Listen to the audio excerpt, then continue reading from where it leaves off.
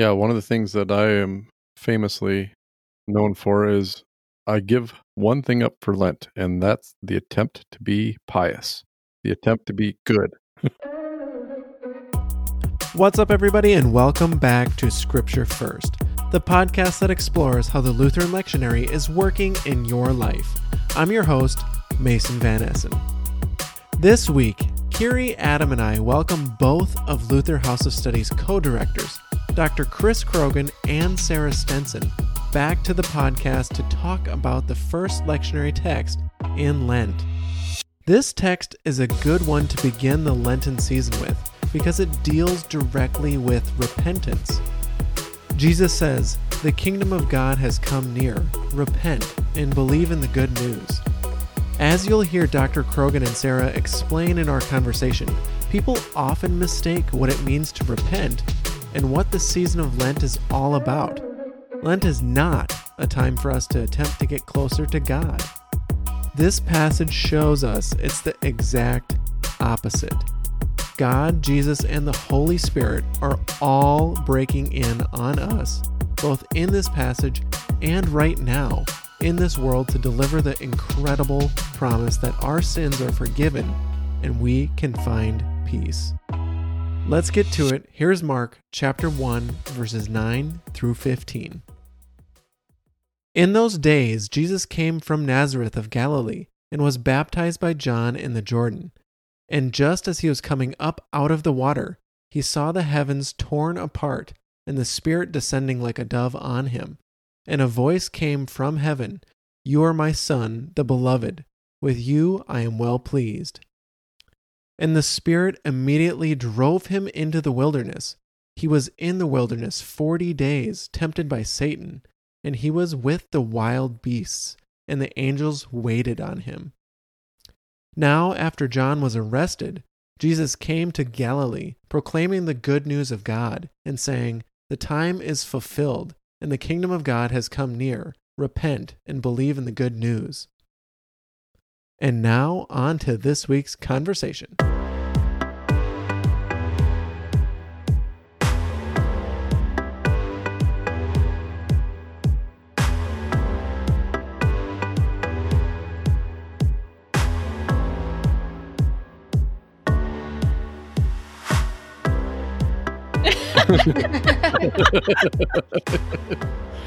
Yeah.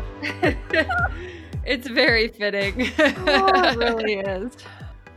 Welcome back to Scripture First. We have both of our co-directors, Dr. Chris Krogan and Sarah Stenson, as well as Adam, Kiri, and myself here. Welcome to the podcast, Chris and Sarah. Thanks. Good to be here. All right, we are in the Gospel of Mark again, the first chapter, verses 9 through 15, and it feels like, and not just feels, but we've actually talked about these verses before, and a question might come up is, why is this again in the lectionary? We've had at least verse 14, we've had 9 through 11 pop up. Why is this showing up in the lectionary again? I think what happened with the people that developed this lectionary is they recognize that this is the first Sunday in Lent. And what a lot of people understand Lent to be is Lenten disciplines is to deal with one's sin. And so we just went through Ash Wednesday. And now I think the words here, which is the repent that Jesus lays out there, is probably the theme that the people that were putting the lectionary together recognized as this would be a great place to get started with. But that repent often then is misinterpreted because Lent is actually not a time of just constantly repenting, but Lent is actually a recognition of why Jesus came. And that's where we're going to go back to, starting in verse 9 and 10. So it's the first Sunday of Lent, and you're saying that Lent is different. It's not a preparation, and so we shouldn't have our Lenten practices? Yeah, one of the things that I am famously known for is I give one thing up for Lent, and that's the attempt to be pious, the attempt to be good. Have That's you the only ever thing I give up for Lent. succeeded? Yep. I think I haven't succeeded. But actually, Adam, I think the reason for that, to elaborate on Chris's little rah, rah, rah, rah, is that what's happening in this text, and it starts right here in verse 10, is actually there is no separation anymore between God and his old creation, as we talk about it, kind of inside baseball, but there's no separation. So you see that right away in verse 10 with the heavens torn apart, and that's that schizo again, the ripped apart, violently torn apart. So there is nothing separating us from God. And the reason that ties to this idea of, no, Lent is not about spiritual discipline or giving something up so we can suffer just like Jesus suffered, or however it's framed, is because that still leaves us with the misunderstanding that somehow we have to do something to receive forgiveness, or we have to do something to get closer to God, or however it's framed, whatever it is people are thinking when they do these things. And this text is actually really helpful to say that's 180 degrees backwards. And it starts right there with the heavens ripped apart, because there is no separation now between us and God. God is coming to us, and we're going to see just how far he comes to us, with us, for us, all the way up through Good Friday and then Easter Sunday. And it's important in this season of Lent because what we experience in the celebration of Ash Wednesday is we recognize that the consequence of sin is death, which is why we're promised, remember that you are dust, and to dust you shall return. And this is out of Genesis. And we know that this is a promise that God is going to end our sin with death. And then we hear in verse 9 that the way that promise is given to us is the same promise that is given to Jesus as he is baptized by John. We've talked about this, that Jesus comes under the accusation of sin through being baptized by John. And so this is how there's no separation anymore between Jesus in our old life and our old creation. And this is why the heavens are torn apart, and then the Spirit descends like a dove. Again, I find it interesting, a little bit of a carryover from last week. And I know Mason touched on this last week with Sarah. The writing here is very pretty. It's very descriptive, but when it says descending like a dove, it just is very clean and exactly like last week. Last week it was talking a lot about white and just very graphic in that sense. Right. And I think that expression there you're picking up there specifically, Kiri, this kind of gentle, peaceful imagery of the Spirit descending like a dove, which is obviously kind of our symbol for peace, peaceful, is not insignificant, because when you think about it, you'd think most people are going to be afraid of God's entrance into the world, which is what's happening now here with Jesus, and specifically with Jesus being baptized. He's coming, starting to take on our sin in his baptism. And so rather than having this violent, wrathful, fiery God image, when God is literally, the entire power of God is manifesting here with God the Father, Son, and Holy Spirit, instead of it being this wrathful, scary, horrible thing, it actually is this peaceful imagery of a dove that you're picking up on. And this is true because the dove is delivering mercy. The Spirit descending like a dove, it's the Spirit's one job to deliver mercy, promise of forgiveness, Christ into our ears. This is exactly what the Spirit is doing now for Jesus, putting God's promise to Jesus in Jesus' own ear. You are my Son, the beloved. With you I am well pleased. In the same sentence, you have the heavens torn apart.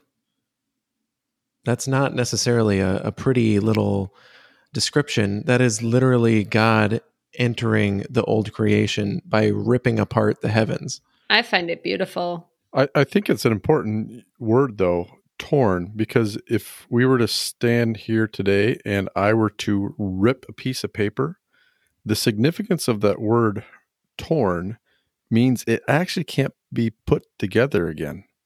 When you tear something, you actually can no longer put it back in one whole piece. And so when the heavens are torn apart, which is the same thing that happens at the end of the Gospel of Mark, is the curtain of the temple is torn in two, which is the same imagery. You can't separate God out of this anymore. And so, but the torn means there's not going to be any putting this back. It's there.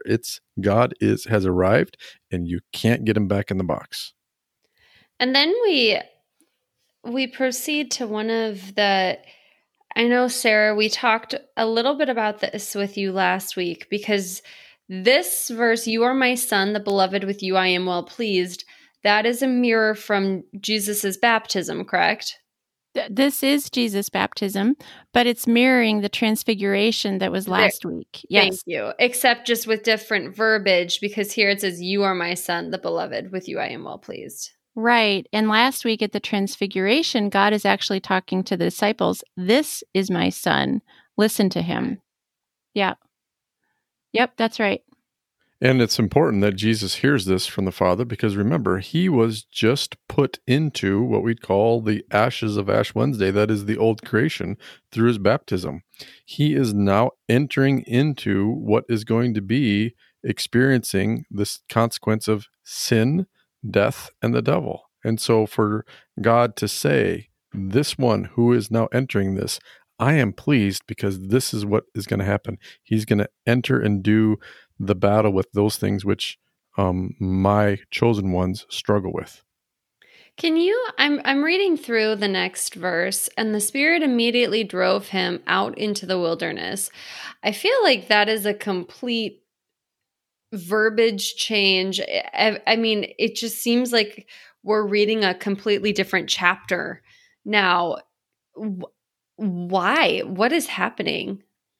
It's significant here, having received the Holy Spirit, having it come down like a dove after being accused of sin, the Spirit now doesn't let Jesus rest and won't let us rest, but it actually drives us out into the world.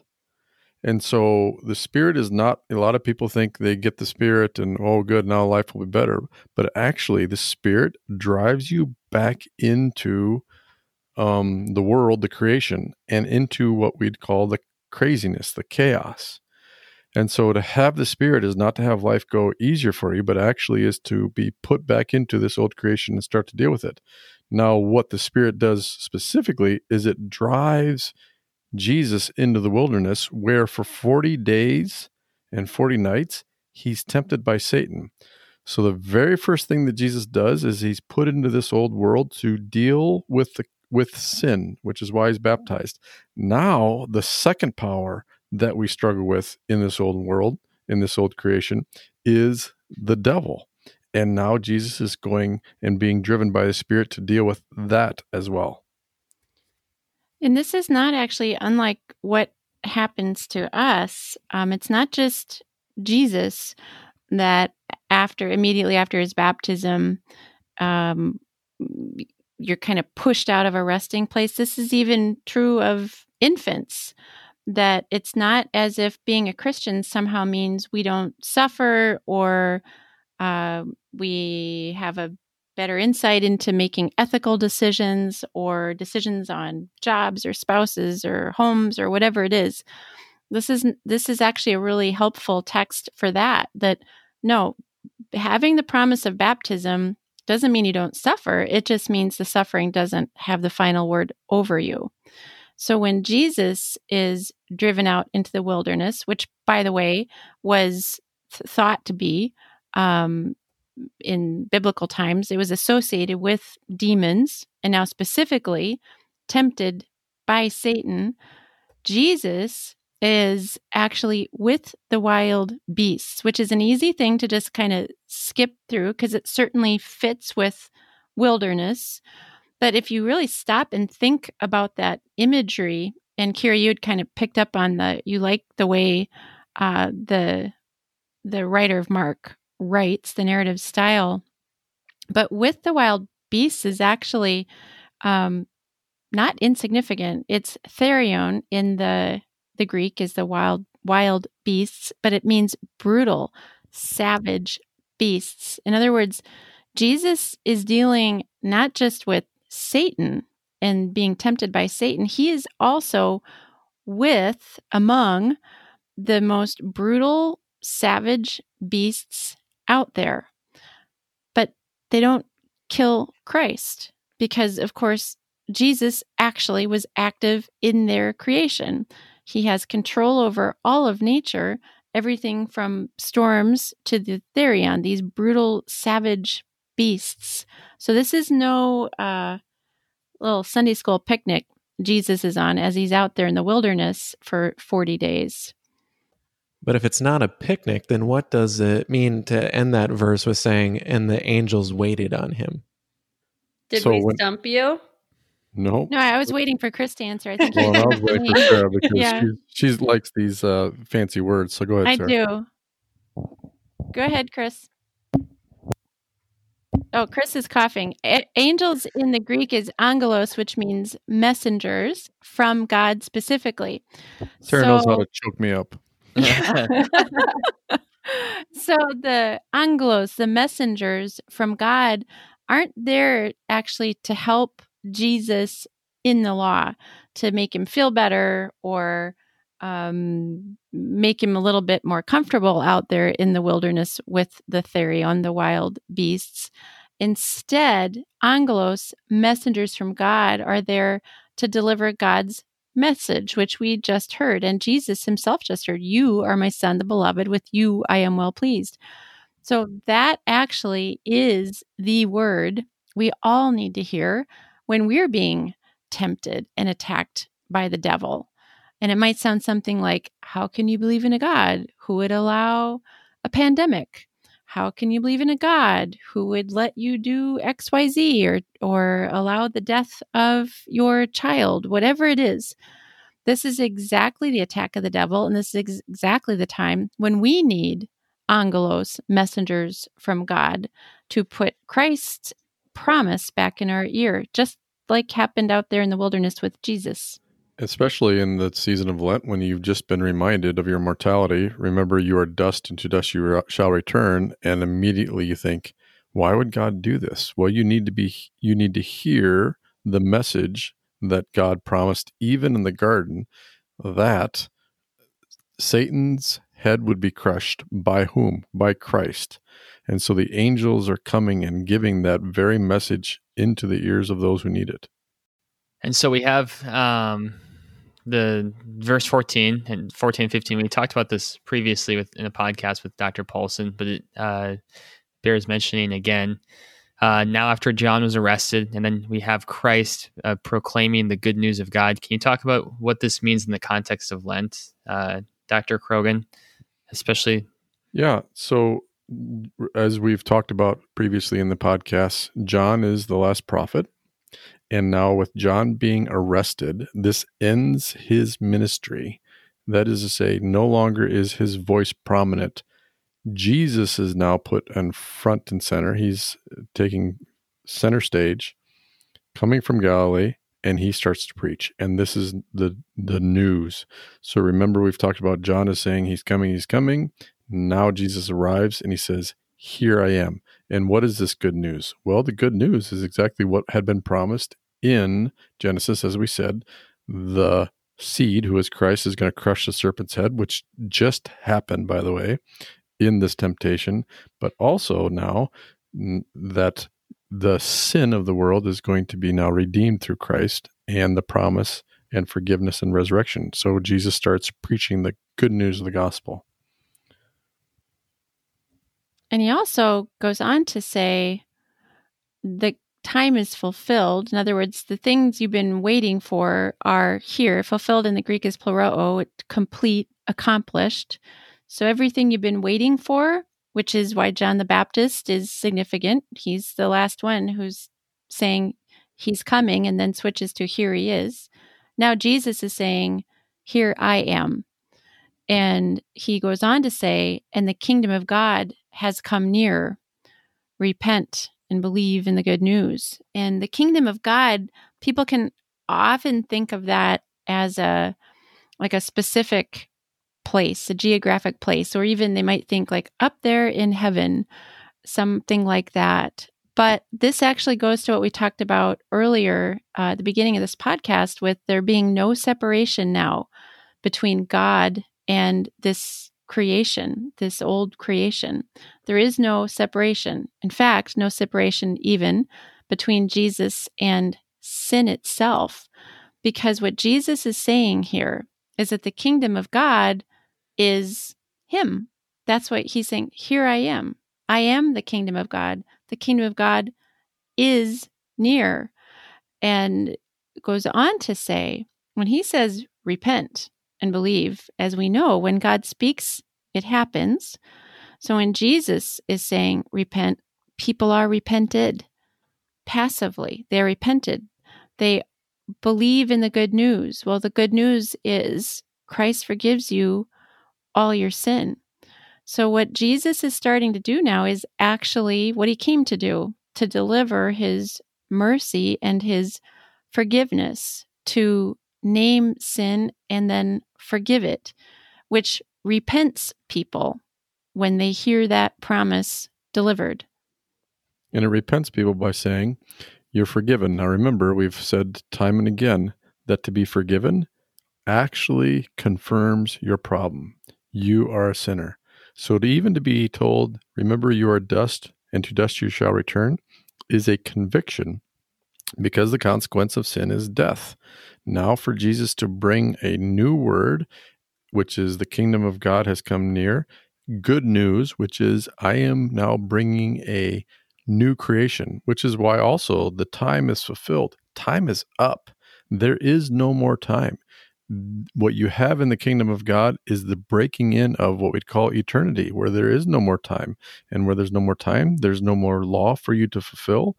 So the repenting is that God is coming and he is now starting that new creation in Christ through his promise, through his forgiveness, and as we will see at the end of Mark, and as we see on Easter Sunday, in the resurrection.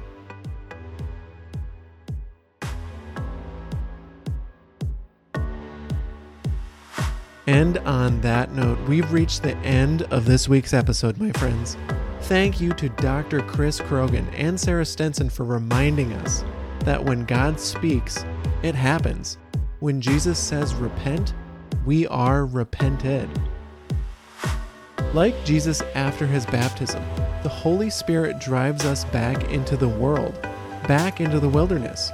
The promise of baptism doesn't mean we won't suffer, but it does mean that suffering doesn't have the final word over us.